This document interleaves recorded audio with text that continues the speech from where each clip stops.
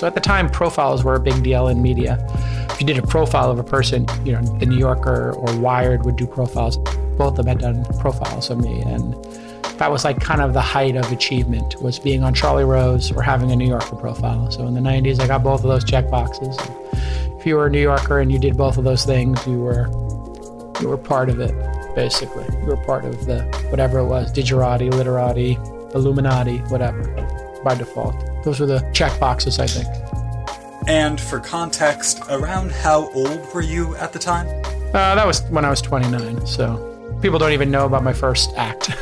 It's kind of funny. People are like, oh, you're the guy who invested in Uber. Oh, you're the guy from All In. Like, this is one of the things I learned from Bob Dylan. Just don't look back.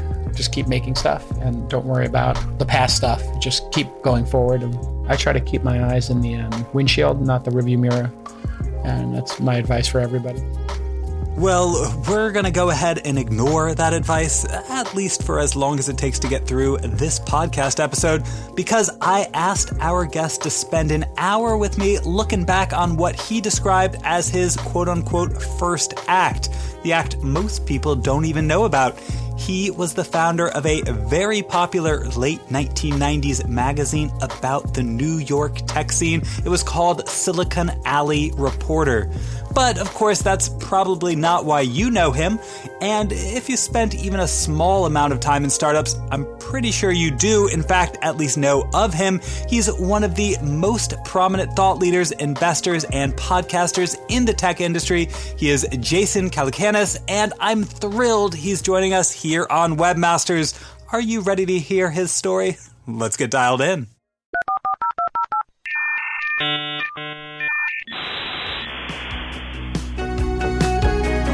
Hello and welcome to Webmasters. I'm Aaron Dinnan, your host. I'm a serial entrepreneur and I teach entrepreneurship at Duke University. This is the podcast where we do some learning about entrepreneurship while exploring the history of the internet and World Wide Web. We do it by talking with some of the most impactful entrepreneurs of the digital age. Impactful is a particularly interesting concept in the context of this episode's guest. Normally, when we think about entrepreneurial impact, we think about founders building massive, world-changing companies. But what about discussing those companies or providing education about those companies and the people building them?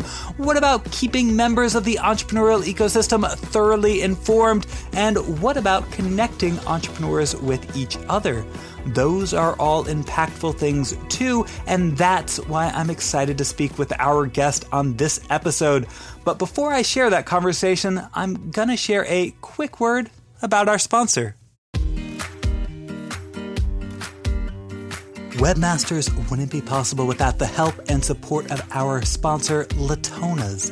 Latonas is a boutique mergers and acquisitions broker that helps people buy and sell cash flow positive internet businesses and digital assets. That includes things like e-commerce stores, SaaS apps, content websites, domain portfolios, Amazon FBAs, heck, probably even popular podcasts like the one our guest on this episode has. In other words, if it's a profitable internet business and you're thinking of selling it, then be sure to talk with the team at Latonas. Their expert brokers are going to be able to help you get it sold for a great price. They can also help you buy an internet business if that's more along the lines of what you're looking for. In fact, you can see listings for all the businesses they're currently helping sell right on their website. It's latonas.com. That's LATONAS.com.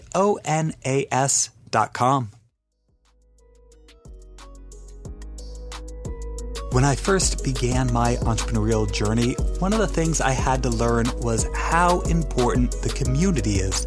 Yes, it's certainly possible to start and build a successful venture completely outside of the broader entrepreneurial ecosystem, but I wouldn't recommend it. I'd like to think the guest on this episode of Webmasters would agree. I didn't remember to ask him when we spoke, which is my bad, but well, if you know anything about Jason Calacanis, then you probably know he's someone who is deeply connected within the entrepreneurship community. That's not an accident, nor is it recent. back before he became the prominent Silicon Valley investor and voice of the popular This Week in Startups podcast, he inserted himself into the center of the New York City tech community, aka Silicon Alley. And I did remember to ask him about how he managed to put himself at the center of that startup ecosystem. I held the best parties, that's for sure. Definitely the best parties. I mean, it was kind of like Studio 54 in that era. It was quite a party. And I had the best ones for sure, hands down. I think everybody would agree with that. Now, you might think Jason's being facetious, but I'm not so sure that's the case. I've spoken with lots of entrepreneurs who were building things in New York in the mid to late 90s, and pretty much all of them mentioned Jason Calacanis and his parties. In fact, that's kind of why I wanted to talk with Jason. I, like many of you, am familiar with his current work, but I was a little surprised to run into his name so often in relation to the early New York City tech scene, a scene lovingly referred to as Silicon Alley, a nod to just how small and intimate the community was in comparison with its West Coast peer. New York was tiny. In the beginning, it was less than 100 of us. It was a couple dozen people, really, who were building websites and CD-ROMs. In fact, we did something called the Silicon Alley 100. It was the 100 most influential people, and we got to like 60. So we just asked everybody, does anybody else know anybody? And they were just like, do you got this person, that person? I was like, yeah, we got them already. I was like, do you know anybody else? I'm like, literally, the list was so thin. They were like, I have an attorney, I have an accountant, I have an HR person, I know this PR person. So we literally filled the last 20 or 30 slots with service people who service the industry, which was kind of hilarious.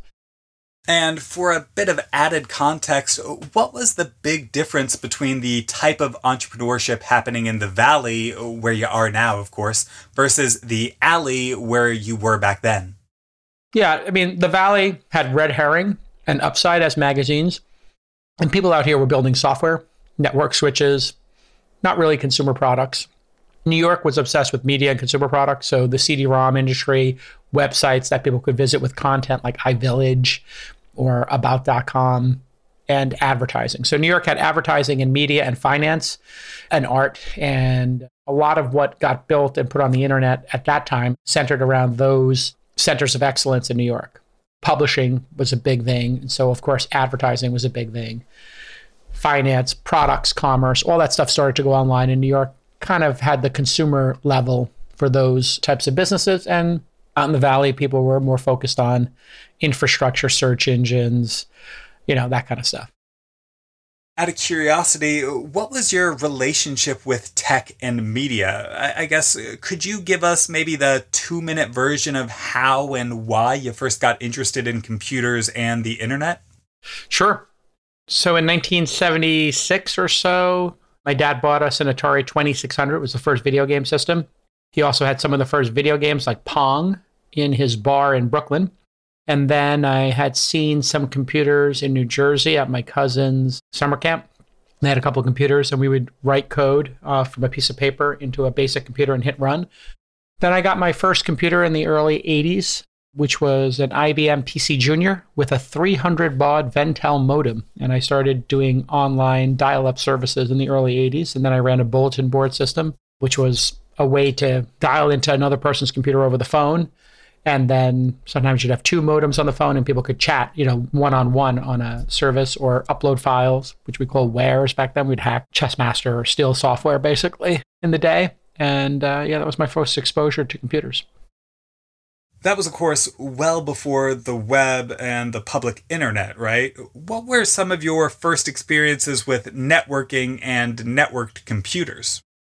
I mean, online services and dial-up services were independent of the internet, which at the time was called ARPANET and BitNet. BitNet was the one on universities. ARPANET was the one for the government. And then when I went to Fordham in 1988 and worked in the computer room, somebody showed me on their VAX systems, it was connected to the internet, and you could do send commands. And I think FTP, Gopher, Usenet. There was like a message board service, kind of like subreddits were kind of built into this, where you could just post kind of email messages and talk about subjects. And so that was pretty exciting, but there was probably only tens of thousands of people on BitNet at that time. And the web certainly didn't exist. That came into being probably 93 or so. And then the internet started to become commercially available. AOL created a little gateway to it. CompuServe started supporting web browsers. And then eventually people figured out how to connect their own computer directly over dial-up to internet service providers. And that was all happening in the early 90s.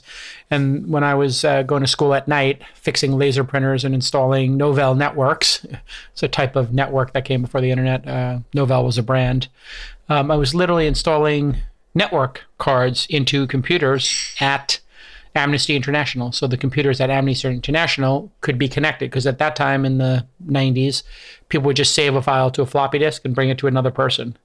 They didn't even have email. And so I cut holes in the wall and ran cables from one computer to the next and daisy chained them. So each computer would connect to the next. If somebody kicked their cable, all the computers would go out.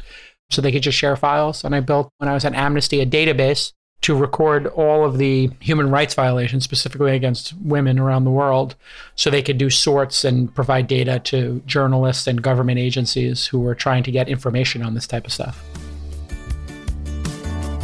Part of what I love about Jason's story, and a big part of why I wanted to interview him for the show, is how so much of his life has intersected with the other people we've heard from on Webmasters.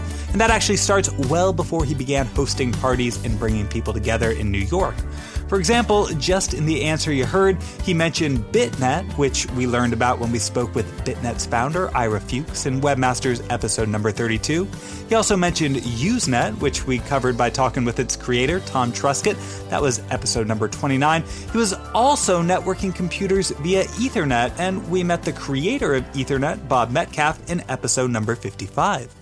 Yeah, I mean, back in the day, you had to put the Ethernet card in the computer, and then you had to put jumpers to basically say what the IP address was on the card. And then we'd have to run a cable and crimp the back of the cable. But at the time, it didn't look like a Cat5 cable does today, which is sort of looks like a phone cable. It was actually RG58. So it had a connector on it. I think we called it a BNC connector. Anyway, you had to plug it in the back and spin it around to kind of get it to connect. It looked like maybe the video connectors on a fancy video camera, and you had to crimp them. So I had a crimper, and I would just go into people's desk and crimp the cable and wire it. And yeah. So how did that sort of manual networking and sysadmin work lead you toward a magazine about the early New York tech scene? CD-ROMs had gotten big at the time, and so I created a magazine called Cyber Surfer, which was about online services. I created that in 1993 or 4. So it was about dial-up services like Delphi, CompuServe, AOL, GNN, all this kind of stuff. And I was writing about CD-ROMs from companies like Voyager or Criterion Collection. Other people were doing kind of mixed media CDs. So that was like a big art form in New York in the 90s as this was bubbling up. And Cyber Surfer was what exactly? A precursor to Silicon Alley Reporter? I had done Cyber Surfer magazine for 5 issues with a publisher called Starlog, but it didn't work out with them. And so I moved on and did Silicon Alley Reporter on my own, which is a photocopy newsletter, 16-page photocopy. There was a movement in the 90s called zines, Z-I-N-E, which was a self-produced magazine. It'd be the same as today, producing an independent short film. So I was really taken by the idea that anybody could just photocopy some words on a page and some pictures and then sell it at Tower Records in the zine section or just hand it out. And so I was passionate, and it worked really well. It grew from a 16-page photocopy to 300-page glossy with an event series doing over $10 million in revenue, close to 100 employees at the peak. So I built that largely off my credit cards, and it became quite a big business. So how'd you grow the magazine from that tiny 16-page photocopied thing you mentioned earlier into a large, well-circulated publication?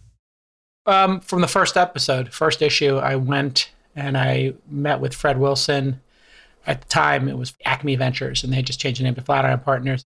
So I went to Jeff Dachis at Razorfish, a couple other people, and I said, here's what I'm making. Here's printouts of it. Would you buy an ad for $250? And in the middle, it was a map of Silicon Valley, and Flatiron Partners bought the map for $250. And Jeff Dachis bought, an ad for Razorfish for $250. And I asked them all to give me 4 ads in advance so I could publish 4 issues. And they all did. They gave me $1,000. And then I went around and I put on the back 10 issues a year, $90. And I printed up 2,000 of them. And then over the next couple of weeks, $90 checks just kept flowing into my mail. I would go down to the mailbox and there'd be 1, and then I went to the mailbox, it was 5, and then went to the mailbox, it was 20. And I would just be like, oh my God, I just made $1,800 today, and it cost $2,000 to print these photocopies. In one day, I have enough subscribers to pay for this thing. It just very quickly grew. I did the photos, I did the writing, I did the copy editing, I did the design, I did the ad sales and the distribution. I would walk around New York with a luggage rack with 200 issues in it, and I would insert them into the Village Voice or Time Out, which was a paper at the time, and these were all free newspapers and newspaper things. And I would just insert my magazine in between it. And then we put a fake QR code on it we had scanned and designed, and I would go to magazine stands, and I would just put my magazine on the stands with like Town and Country's. People would check out, and the person at the counter didn't look. But we just wanted people to read it. We didn't care about making money. So we just did guerrilla style marketing, and I would just bring it to parties. I'd have a backpack with 200 copies, and I would just put them in my hand, and I would just hand it to people. This is my magazine, this is my magazine, this is my magazine. And I wore a Silicon Alley Reporter t-shirt every day for 10 years. I just bought dozens of them, and I would just wear them every day. And then threw really great parties and gave people Silicon Alley Reporter t-shirts. And then that became a huge brand. And the ads started going for $5K, $10K each, and we started selling 100 of them an episode, and we did $1 million in advertising in some of the top issues. And then the conferences blew up too. So the conferences became, I think, 6 of the $12 million. Like it was more than half the revenue, and most of the profits came from events. Why were you drawn to starting what was essentially a media company rather than more of a tech business? I mean, media is a nice way to build your brand. It's a terrible way to make money, typically. If you are a virtuoso and you hit an elite level, Bill Simmons, Joe Rogan, of course, that's different. Kara Swisher, if you are in the elite, yes, you can make millions of dollars or perhaps even tens of millions. But that is like rarefied air. As much as Bill Simmons or Joe Rogan have made, that would be like the 500 person at Google or Facebook, right? So like just keeping things in perspective, there were hundreds of employees who made $100 million out of those big companies. So it's not comparable to what we do in tech. If you do want to do media, keep your expectations low. Like if you can make a living or if you can make $500,000 in profit in a media company, you're doing fantastic. That would be the top 10% of media. Well, I mean, look at BuzzFeed. It's worth less than the revenue they make. It's trading at below 1 times revenue. And that's BuzzFeed. That was like the most successful, influential brand of the last media cycle. I guess them and Vice. Essentially, the market is saying the business is worth 0. They're literally saying BuzzFeed is worth nothing. That's obviously not true, but BuzzFeed is trading at $1.77 right now as we're taping this on June 24th. Yeah, getting rich and media creation usually don't go hand in hand, at least not if doing this podcast is any indication. But the real value, at least for me, has been in meeting people. I imagine that must have been a huge part of the value of building Silicon Alley Reporter, right? You must have met some really interesting people. No, it was the most interesting people. So I collect people over the years, and I would, just have 4 or 5 people over my loft or for dinner, and then it became 10 people, and then it became 50 people, and then it became hundreds of people, then it became thousands of people at parties. And so it just kind of spiraled from there. I kind of knew the most interesting people who were doing the most interesting things. And it was across a range of mediums. So Bennett Miller was making digital films at the time. Darren Aronofsky was doing this movie Pi. There were people doing interesting things in music like the Chemical Brothers or Orbital, or Moby. There were just interesting people who were dabbling in digital and artists and stuff like that. So it was really quite a scene. I haven't seen anything like it since. Hip hop was also becoming very big in New York in the 90s. So, I knew David Mays from the Source magazine and used to play basketball, Chelsea Piers with him, and Diddy would be there, and Queen Latifah and DJ Clue. And New York was cool as in the 90s. Like, seriously cool. It was really about builders, people who were ambitious in building stuff. But it wasn't just random people building stuff. Correct me if I'm wrong here, but from my conversations with a lot of other people in that New York tech community, the early internet wasn't mainstream at all, certainly not in the way it is today. It was very much counterculture. Young people with colored hair and lots of piercings and tattoos, those kinds of things. Correct. Could you talk a bit about what the culture of the early tech scene was like? It was quite subversive to think that anybody could publish anything and nobody could stop them. And so Mondo 2000, Wired Magazine had started to pop up at this time, and it was all the intellectuals, John Perry Barlow, Nicholas Negroponte, a lot of the people from the 60s and 70s hippie movements that also were into digital. We all realized the internet was it. Like all the stuff that had led up to it, the idea that everybody would be online all the time and nobody controlled anything and nobody controlled the internet was a radical idea. In fact, people said the internet would fail because nobody controlled it. The fact that nobody controlled it meant anybody could do anything and you couldn't stop them, which, again, quite subversive as a concept. And this idea that information wanted to be free was revolutionary. Up until that point in time, every piece of information was locked away somewhere. A library, a college, some course at MIT, some book that was very expensive, some certification or training. Some lawyer held the information very close to the vest, a banker. It wasn't like today where I want to learn something, you just type it into YouTube and there's 50 people who will explain how to fix your dishwasher or how to set up your LLC or how to design a logo. All of this stuff was opaque and hidden and protected. And then all of a sudden, information just started to freely flow. And it was to think you could communicate with anybody on the planet at any time and nobody could stop you. Because up until that time, we were told to wait in line. Maybe if you spend 10, 20 years at your career, then you'll get access to the world. And, maybe you'll be able to reach other people. But everything was gatekeepers. I mean, actually, today we're trying to reinstate gatekeepers and control because we feel like this thing's out of control. But at the time, the concept that you could write a story or start a magazine, suck.com or word.com or feed.com, there was a whole online zine movement. The fact that you could publish your words and not have to wait at Condé Nast or whatever magazine company or the New York Times and wait 5 years editing copy and getting people coffee and then you would get read was just mind-blowing for young people. Now today, young people are like, well, why would I work for you? I could just start my own TikTok or start my own YouTube, or if I want to do a job, I just go do it in the world. I don't need to go work for you. I mean, I could if you overpay me and whatever, but I'll just start my own thing. The idea that people would start their own thing was just mind-blowing at the time. Just completely mind-blowing. And not to be the old guy in the room, but I feel like so many young entrepreneurs don't understand that and why it matters. I'm not saying it matters because the internet used to not be cool and now it is. I'm saying it matters because this is how innovation cycles work. Things that were once subversive and countercultural become mainstream. So if you want to build something quote unquote revolutionary, then you don't go and do what everyone else is doing. You find the things with lots of promise that haven't quite matured into the mainstream. That's where the opportunity is. So you got to be consistently learning and figuring out what's new, what's coming down the line in the not too distant future. Oh, yeah. I mean, that's once everybody has the ability to communicate and build any product they want or service, then you are faced with the true reality. Can you make something that's good?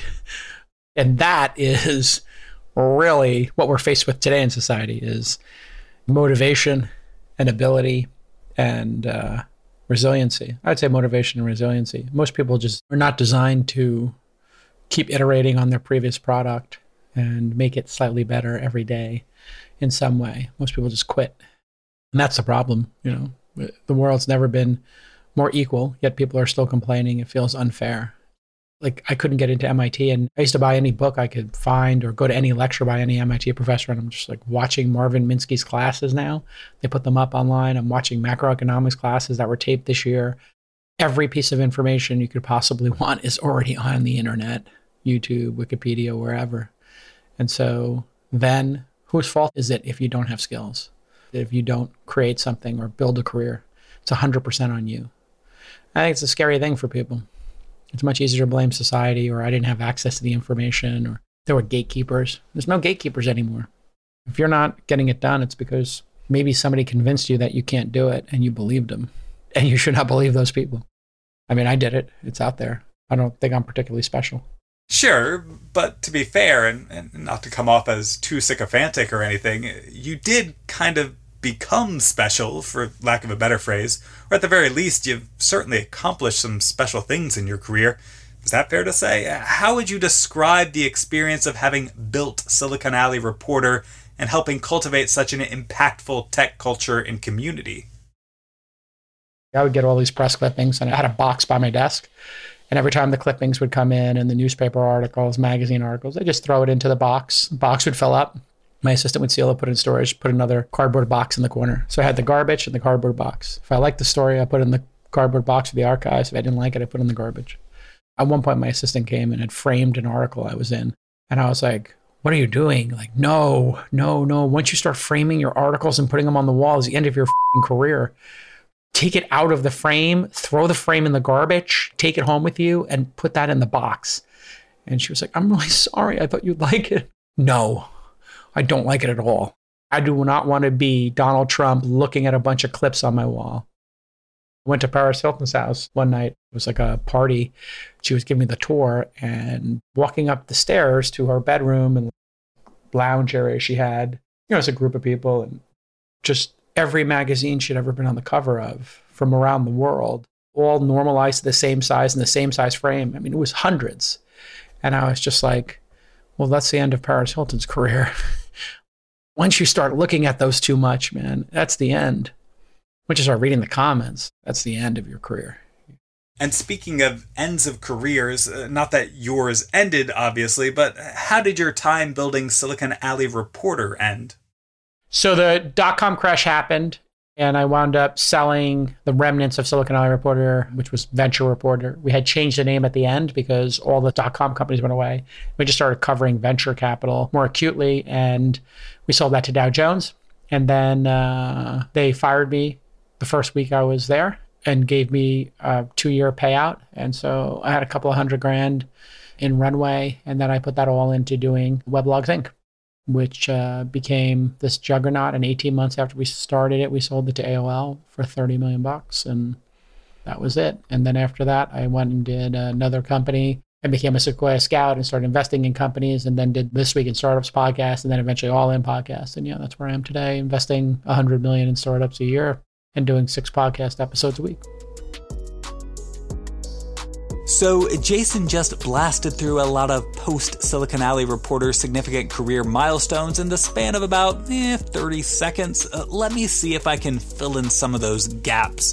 Weblogs Inc. was a huge blog network in the early 2000s. It included sites like Joystick and Autoblog and Engadget. The last site is one we heard about in Webmasters episode number 63 with one of its founders, Peter Rojas. He then joined Sequoia Capital and made perhaps his most famous investment, a $25,000 investment in Uber, which went on to be worth over $100 million.